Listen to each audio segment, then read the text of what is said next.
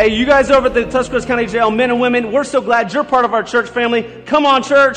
Welcome them in. We love you guys. Yeah. Love it. So, growing up, all my grandparents have passed on. I've lost all my grandparents. So, but growing up, I remember a few things about them. My grandma Hammer was, she was, every time we went to her house, she lived in this small little house in Zanesville, Ohio, and every time we'd go down there, without fail, there would be a puzzle. And she would have her puzzle out, and I don't know if how many of you ever done a puzzle?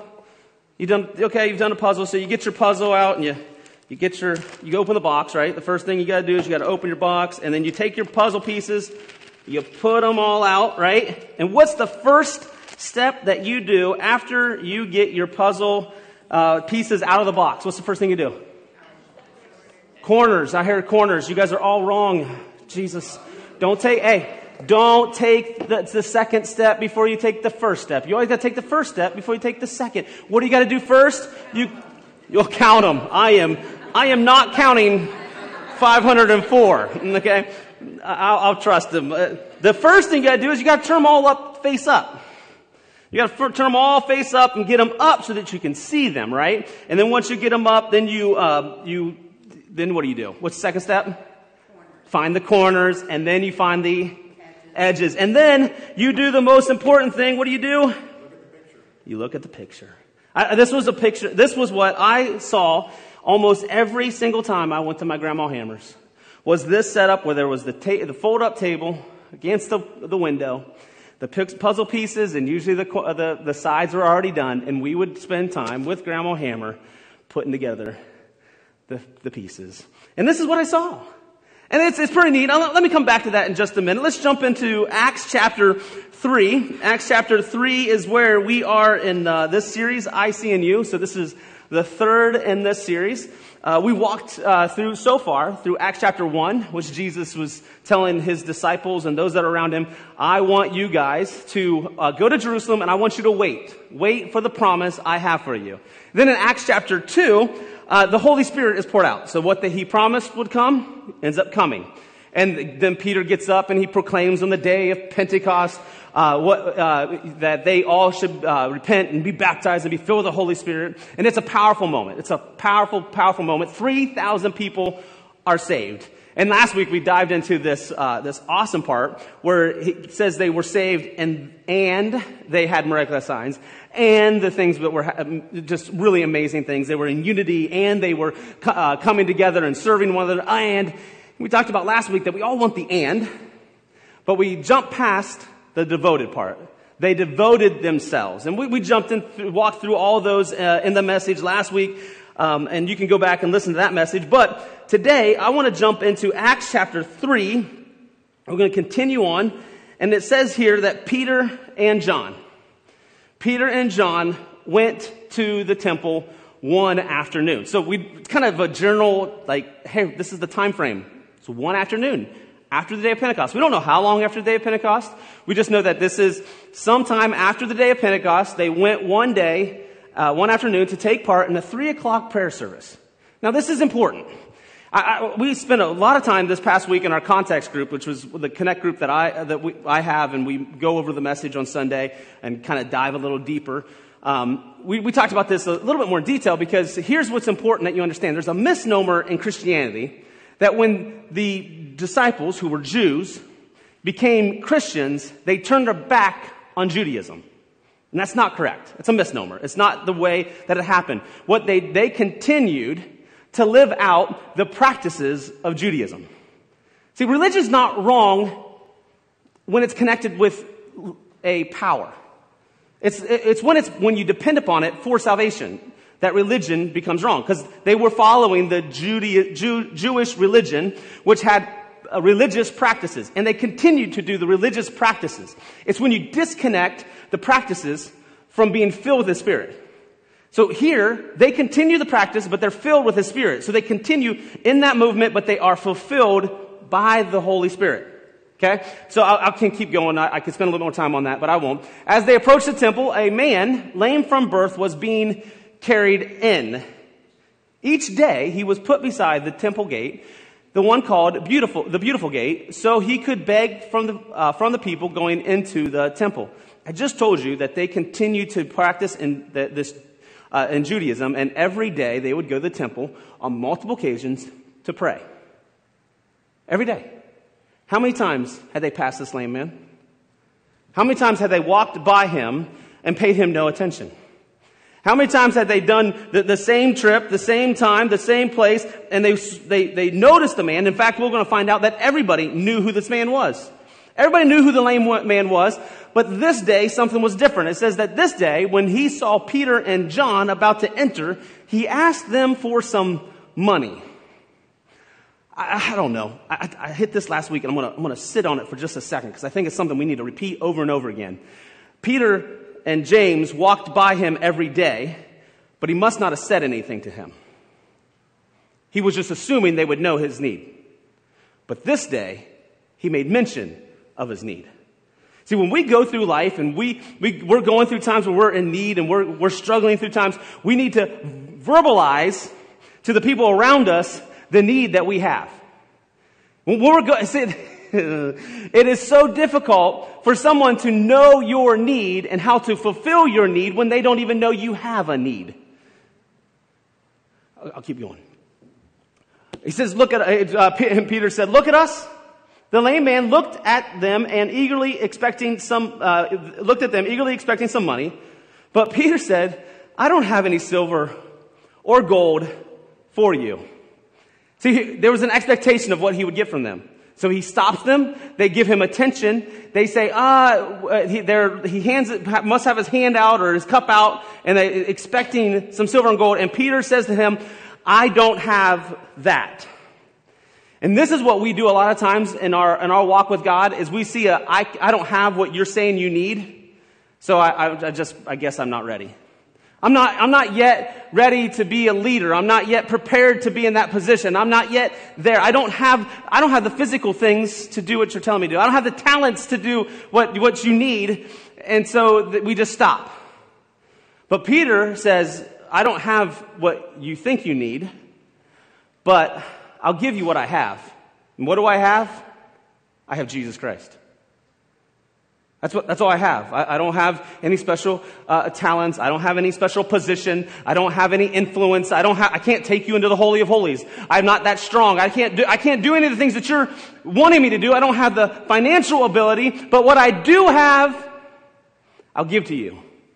And so many times we stop doing our ministry, or we halt ourselves from stepping into our ministry because we think we don't have what we need to do what we're called to do. And he says all you need to have is what is in you, Jesus. That's all you need to do what God's called you to do, is Jesus. So I'll give you Jesus Christ the Nazarene. Get up and walk. Then Peter took the lame man by the right hand and helped him up. And as he did, the man's feet and ankles were instantly healed and strengthened. He jumped up, stood on his feet, and began to walk. That would be so much fun to see this happen. It would be so exciting to watch this happen in action as somebody would go from not being able to walk to being able to walk. And it says that then, walking and leaping and praising God, he went into the temple with them. And all the people saw him walking and heard him praising God. And when they realized he was the lame beggar they had seen so often at the gate, at the Beautiful Gate, they were absolutely astounded. See, there's something about being defined by a lame man. And everything that everybody knew of him was that he was a lame man. He was the guy that was always wanting. He was the guy that was always needing. He was always begging. He was always there, doing and defined by his disability. But something changed. And they no longer were able to define him by what he once was, but by who he was now. The power is in us is when people will be astounded by your life when they see you go from what you once were defined as to who you are in Christ.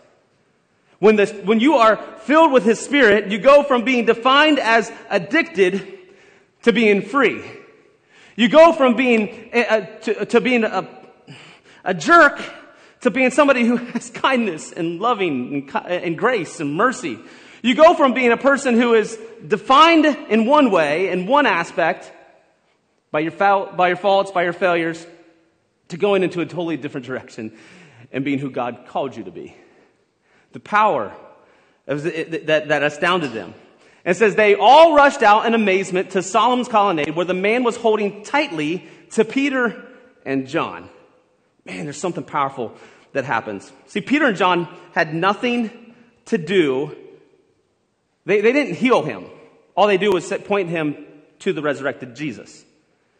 That's all they could do. They didn't have the power to heal. They didn't have the power to do any sort of miracle other than Jesus Christ through them. But that's what's the power of your connect groups.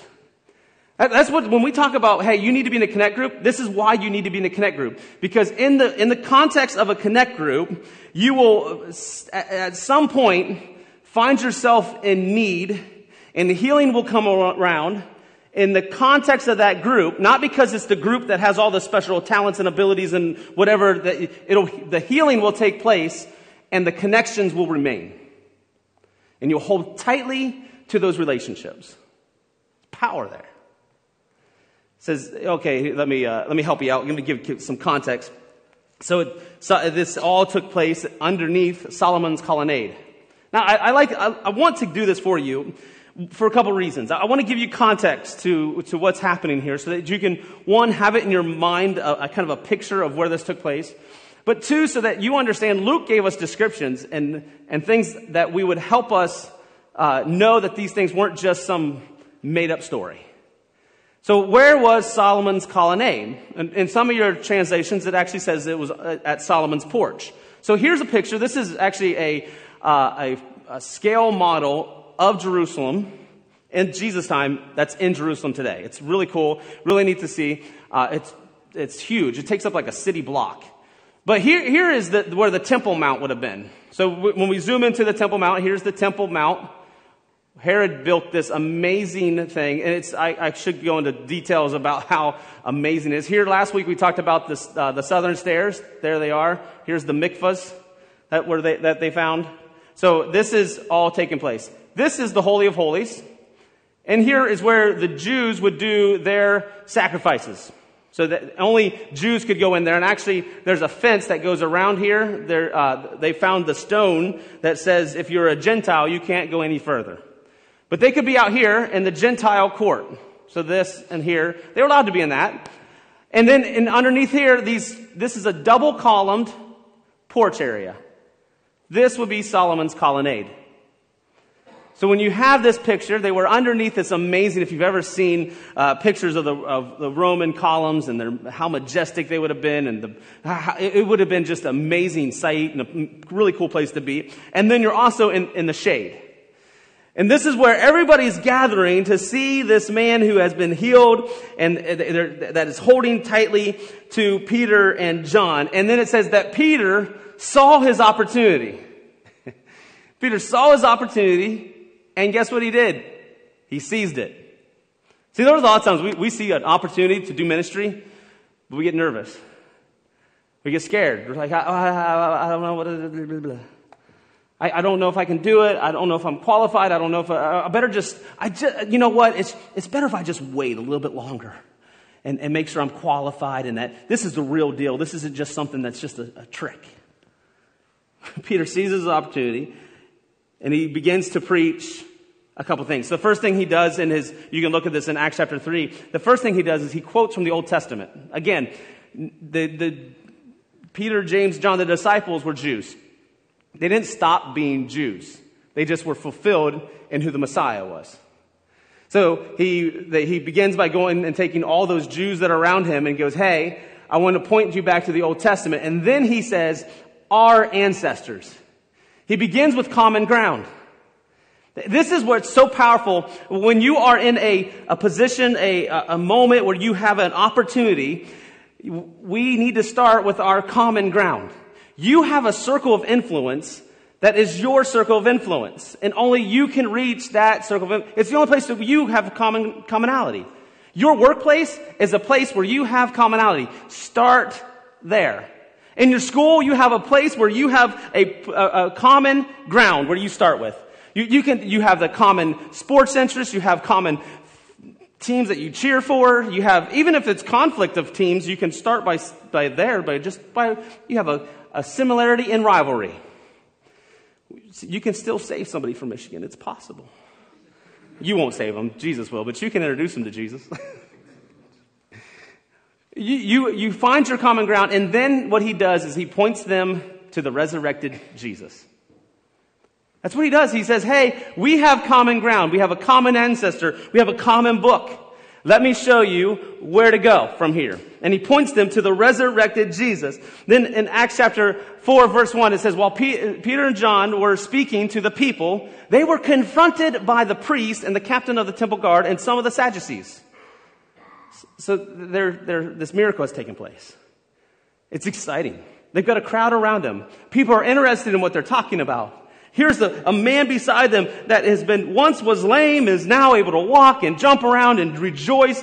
And it's an exciting moment. And then they're confronted by a bunch of religious folks. And they were confronted, and it says these leaders were very disturbed that Peter and John were teaching the people that through Jesus, there is a resurrection of the dead. This is key. All Peter did was point them to a resurrected Jesus. And that is what, they weren't offended by the guy being healed. That wasn't what set them off. What set them off was he was talking about a living Jesus. That resurrection was possible in them. See, this is why a lot of Christian churches, Satan has no problem with. Because it's a dead faith. You walk in and you walk out and nothing is confronted and nothing is changed. A living faith means something has to change. Because anything living is in the midst of changing. If you're not changing, you're dying. And we have too many churches who have stepped into a position of going, you know what, we're just, I don't want to offend anybody. And it's a dying church because it's not changing. There's no change in people. There's no change in them. It's dying. When you have something living, that's when you're going to cause confrontation. Now, we don't go looking for confrontation. We don't go looking to poke the hornet's nest and try to stir up trouble. But when you are living a life that causes people to question whether they have a life in them, they will directly be conflicted. There'll be a confrontation. Yeah, I got really fancy there. A confrontation between that, because they're being convicted by your life. When you're not having any confrontations, it's because our life isn't being demonstrated. I'll keep going. They arrested them. And since it was already evening, they put them in jail until morning. But many of the people who heard their message believed it, so that the number of men who believed now totaled 5,000. How cool is that? It's exciting, right? But here's the problem. Can you imagine being Peter and James as they walked into the temple? Man, I bet they were singing a worship song. Waymaker, miracle worker, promise keeper. That is who you are. Right? And then they walk by a lame man. They reach down and say, I don't have any silver and gold, but what I do have, I give to you. Jesus Christ picks him up. Miracle worker. Come on. The guy is worshiping. The guy is praising. It is an all-out, full-on party up in the temple. Come on. This is it. This is what we've been hoping for. The kingdom of heaven is coming to earth. We're going to arrest you. Wait a minute. That's not the picture I had. The picture I had was this nice, beautiful picture. And I wanted tranquility, and I wanted peace, and I wanted this moment that was just, there's this guy down here, and he's in that miracle worker. Yes, that is who you are. That if I'm on the front row and you guys don't see me, that's what I look like. This is me. There you are. Yeah, that's me. I'm loving that moment. Loving that moment. Then I walk out of here and life is confronting me. And what I thought was going to be easy and smooth and full of peace and tranquility is suddenly a storm. And what I thought was going to be easy, and this is what we kind of have created this in Christianity, is that, hey, when you follow Jesus, it's all going to come together. It's just going to be all that you hoped it would be. It's just going to be wonderful, glorious peace. Then we face a storm.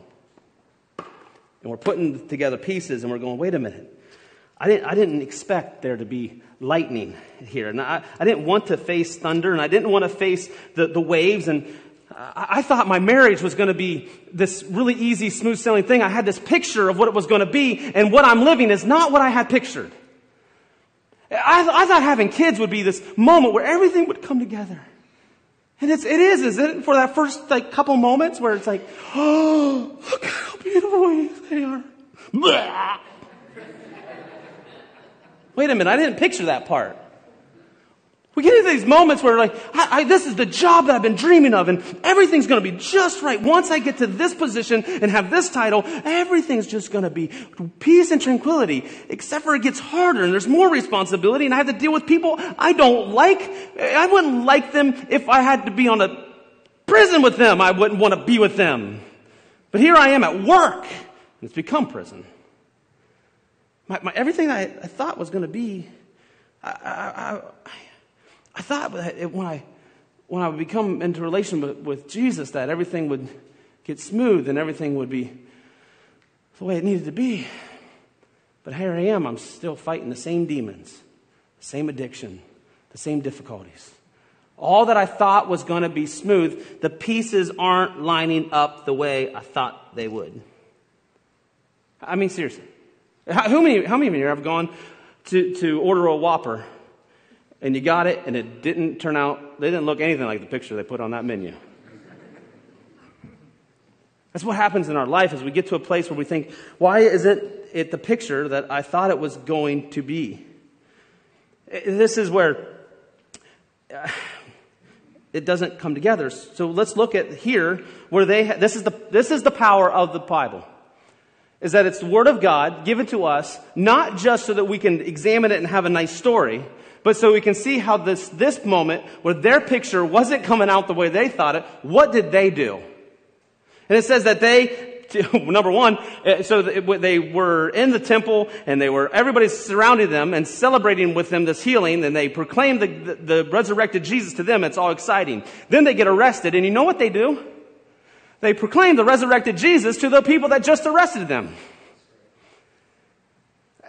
What has happened here? It says the next day they were brought into the two disciples and demanded, by what power and whose name have you done this? I could spend more time on here, but that power and name are connected. In this period, your name carried power.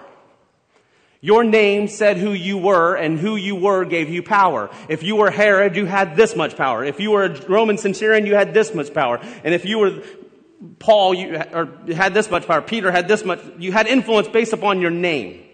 They're asking them, who has the authority to make this happen? Because it sure isn't you, Peter, and it sure isn't you, James, but who is it? Jesus.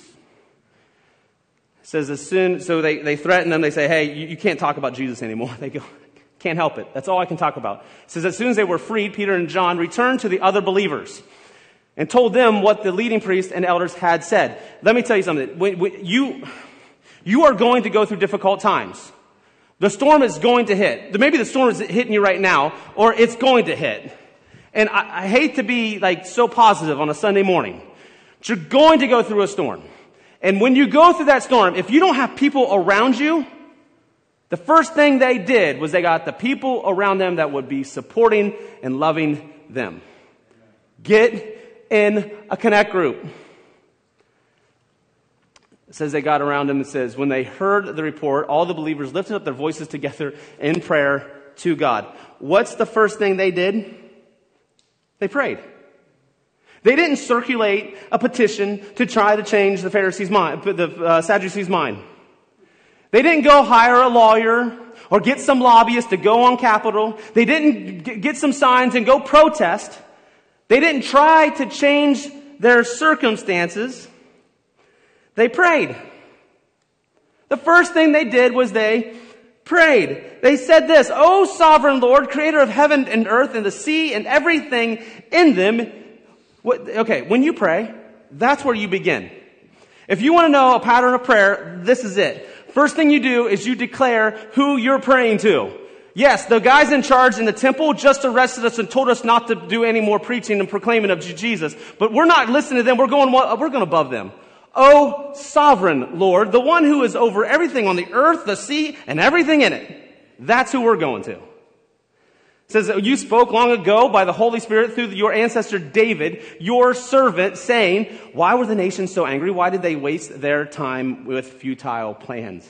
The second thing you need to do is you go to the sovereign Lord and then you use his words. You ever, I don't know what to pray. I don't know if I'm praying the will of God or if I'm praying my own desires. Pray this, and you're praying his will. Go to his word and pray. Start here and pray this. Now, don't cherry pick verses. Pray it in context. So they say, this is who you are. This is what it says in the scripture. We know what the word of God says. And he said, the kings of earth prepare for battle. The rulers gather together against the Lord, against his Messiah.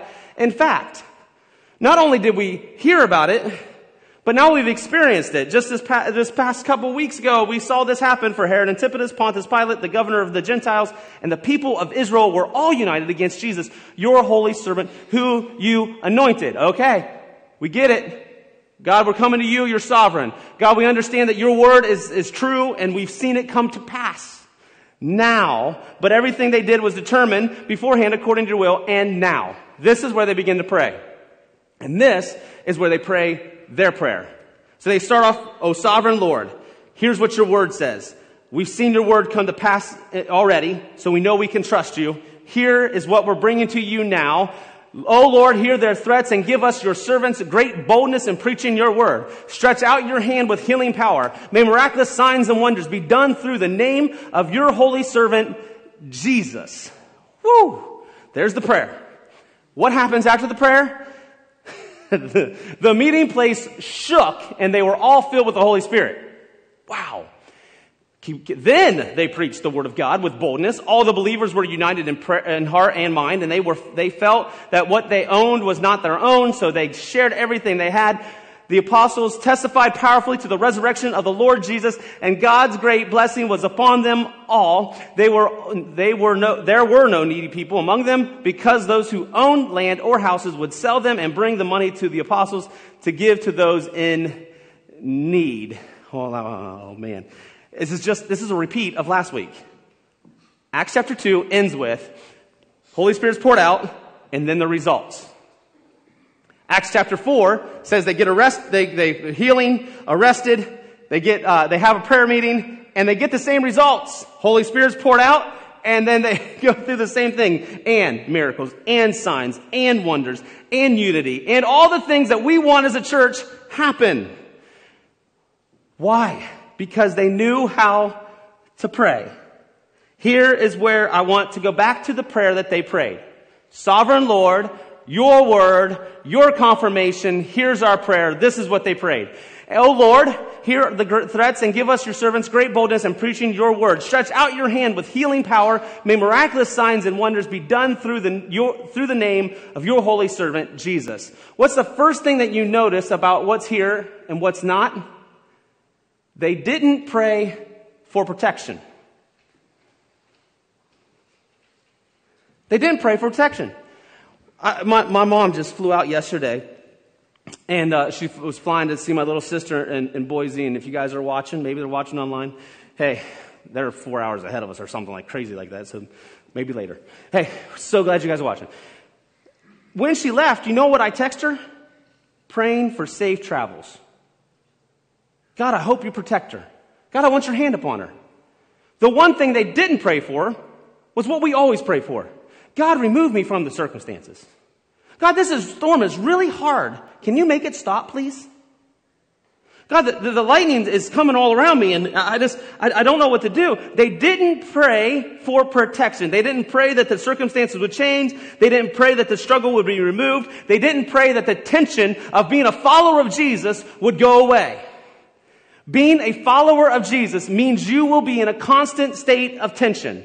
That state of tension is grace and truth. Grace is we love everyone.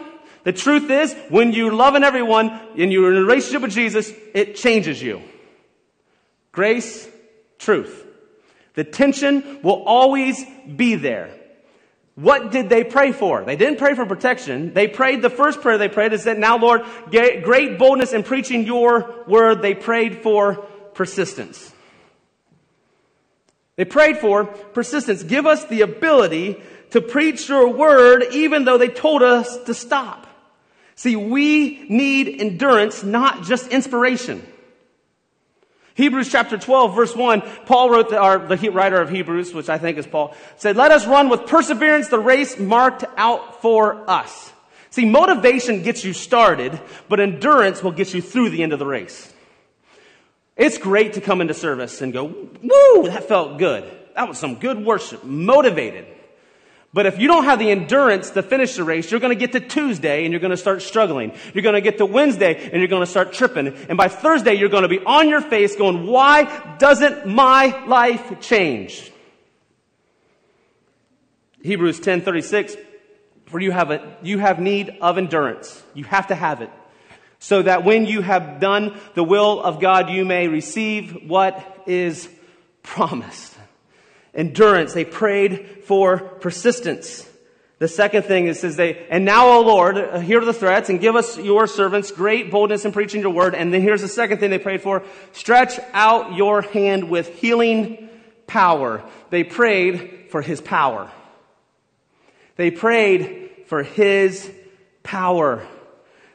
See, we got to get past, I love context. I love diving into knowledge, but we got to get more than words. We need power. Paul, this is Paul for sure. 1 Corinthians chapter 2 verse 3 says, chapter 2 verse 3 through 5 says, I came to you in weakness and fear. This is one of my favorite verses. And with much trembling, my message and my preaching were not with wise and persuasive words, but with a demonstration of the Spirit's power, so that your faith might not rest on men's wisdom, but on God's power. Let me explain something to you. Every Sunday afternoon, I watch this message, and I hate it. Because I stumble over words, I mispronounce words, I go through it, and I rate myself. And it's usually a failing grade. But the majority of the time, I'll walk out here, and I'll stand out in the lobby, and someone at some point during talking to people will come up to me and go, that message was powerful. Why was it powerful? It wasn't because of these stumbling words. It's because the power of the Holy Spirit was working as my words were used and your heart was transformed. Wasn't with wise or persuasive words. You guys all can testify to that.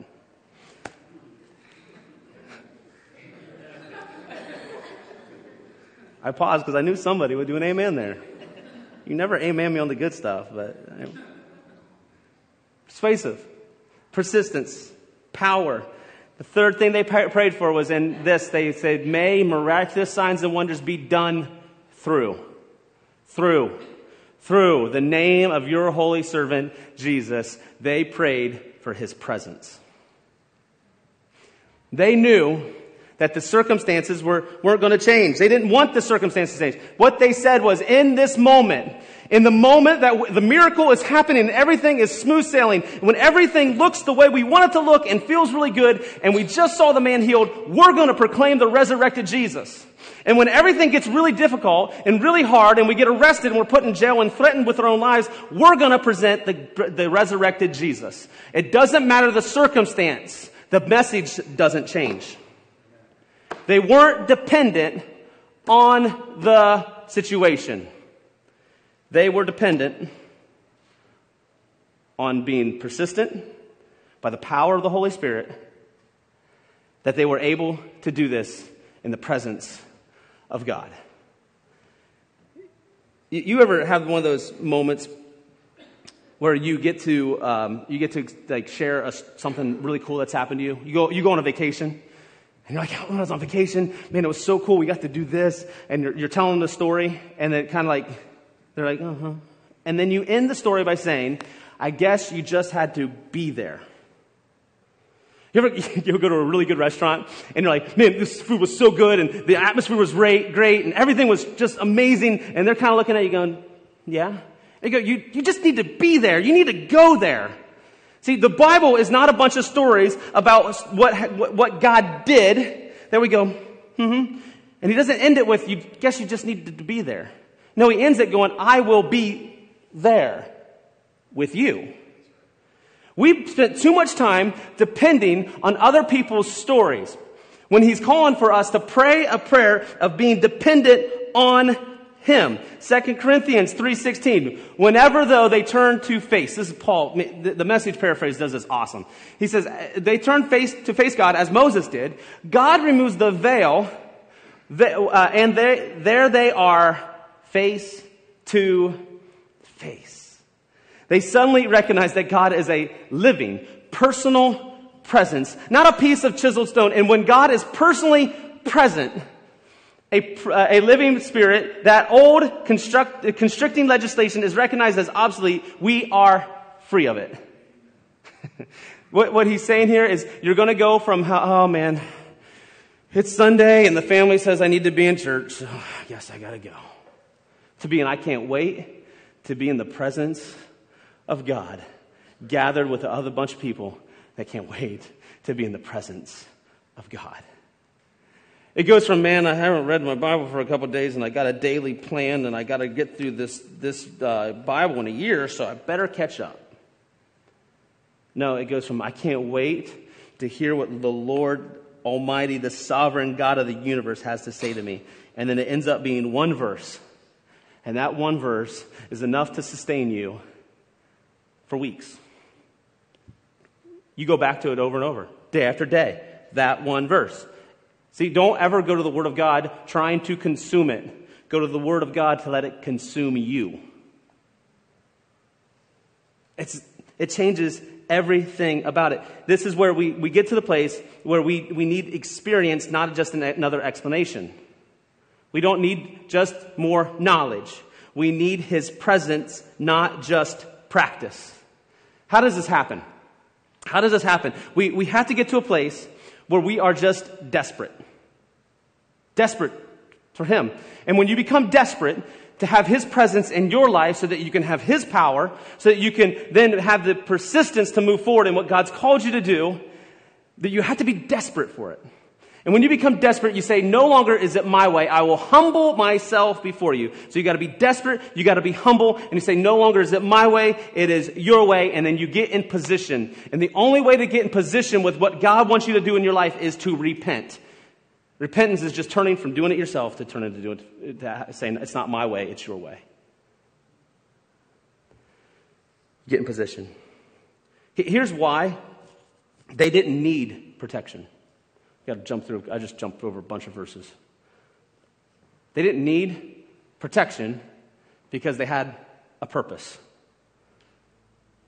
They didn't need protection in the jail because they were going to preach the same message in the jail. They had a captured audience as they were in the temple. See, you don't need your circumstance to change for you to be used by God. You don't need a new job. You've already got one. Live a life that proclaims the resurrected Jesus. And when your opportunity comes, seize it. You don't need a new marriage for you to be used by God. Do it in your marriage now. In where you're at, and whether your spouse is with you or against you, present Jesus. You don't need new kids. You may think you do. But just be in the place where you're in the presence of God, knowing you have a purpose is to proclaim the resurrected Jesus. Know your purpose. When you don't know your purpose, and you don't know what you're going after, it causes death. There's a book by Craig Rochelle, and he tells a story of a greyhound race that's taking place. And you ever see a greyhound, they get out and they chase after that little rabbit on the track? Well, this race took place, the gates open, the rabbit takes off, and it goes about halfway, and then it literally explodes. One of the hound ran into the fence and broke his ribs and had to be put down. Another one literally laid down on the track and went into seizures because it didn't know how to act. Another one began looking at the crowd and barking at the crowd like it was going to do something. They didn't know what to do because they no longer had a purpose. Know your purpose. Then pray for the presence of God that will give you power that will result in persistence.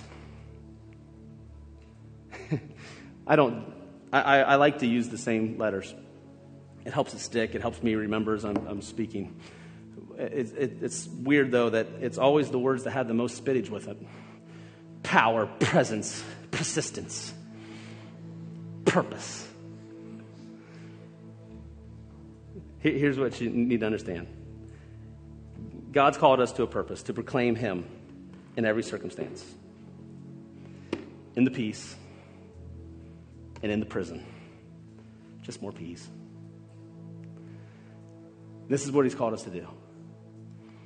Lord Jesus, God, I come to you right now, just honored and overwhelmed that you are a God who had died for us so that your power could reside in us through your presence.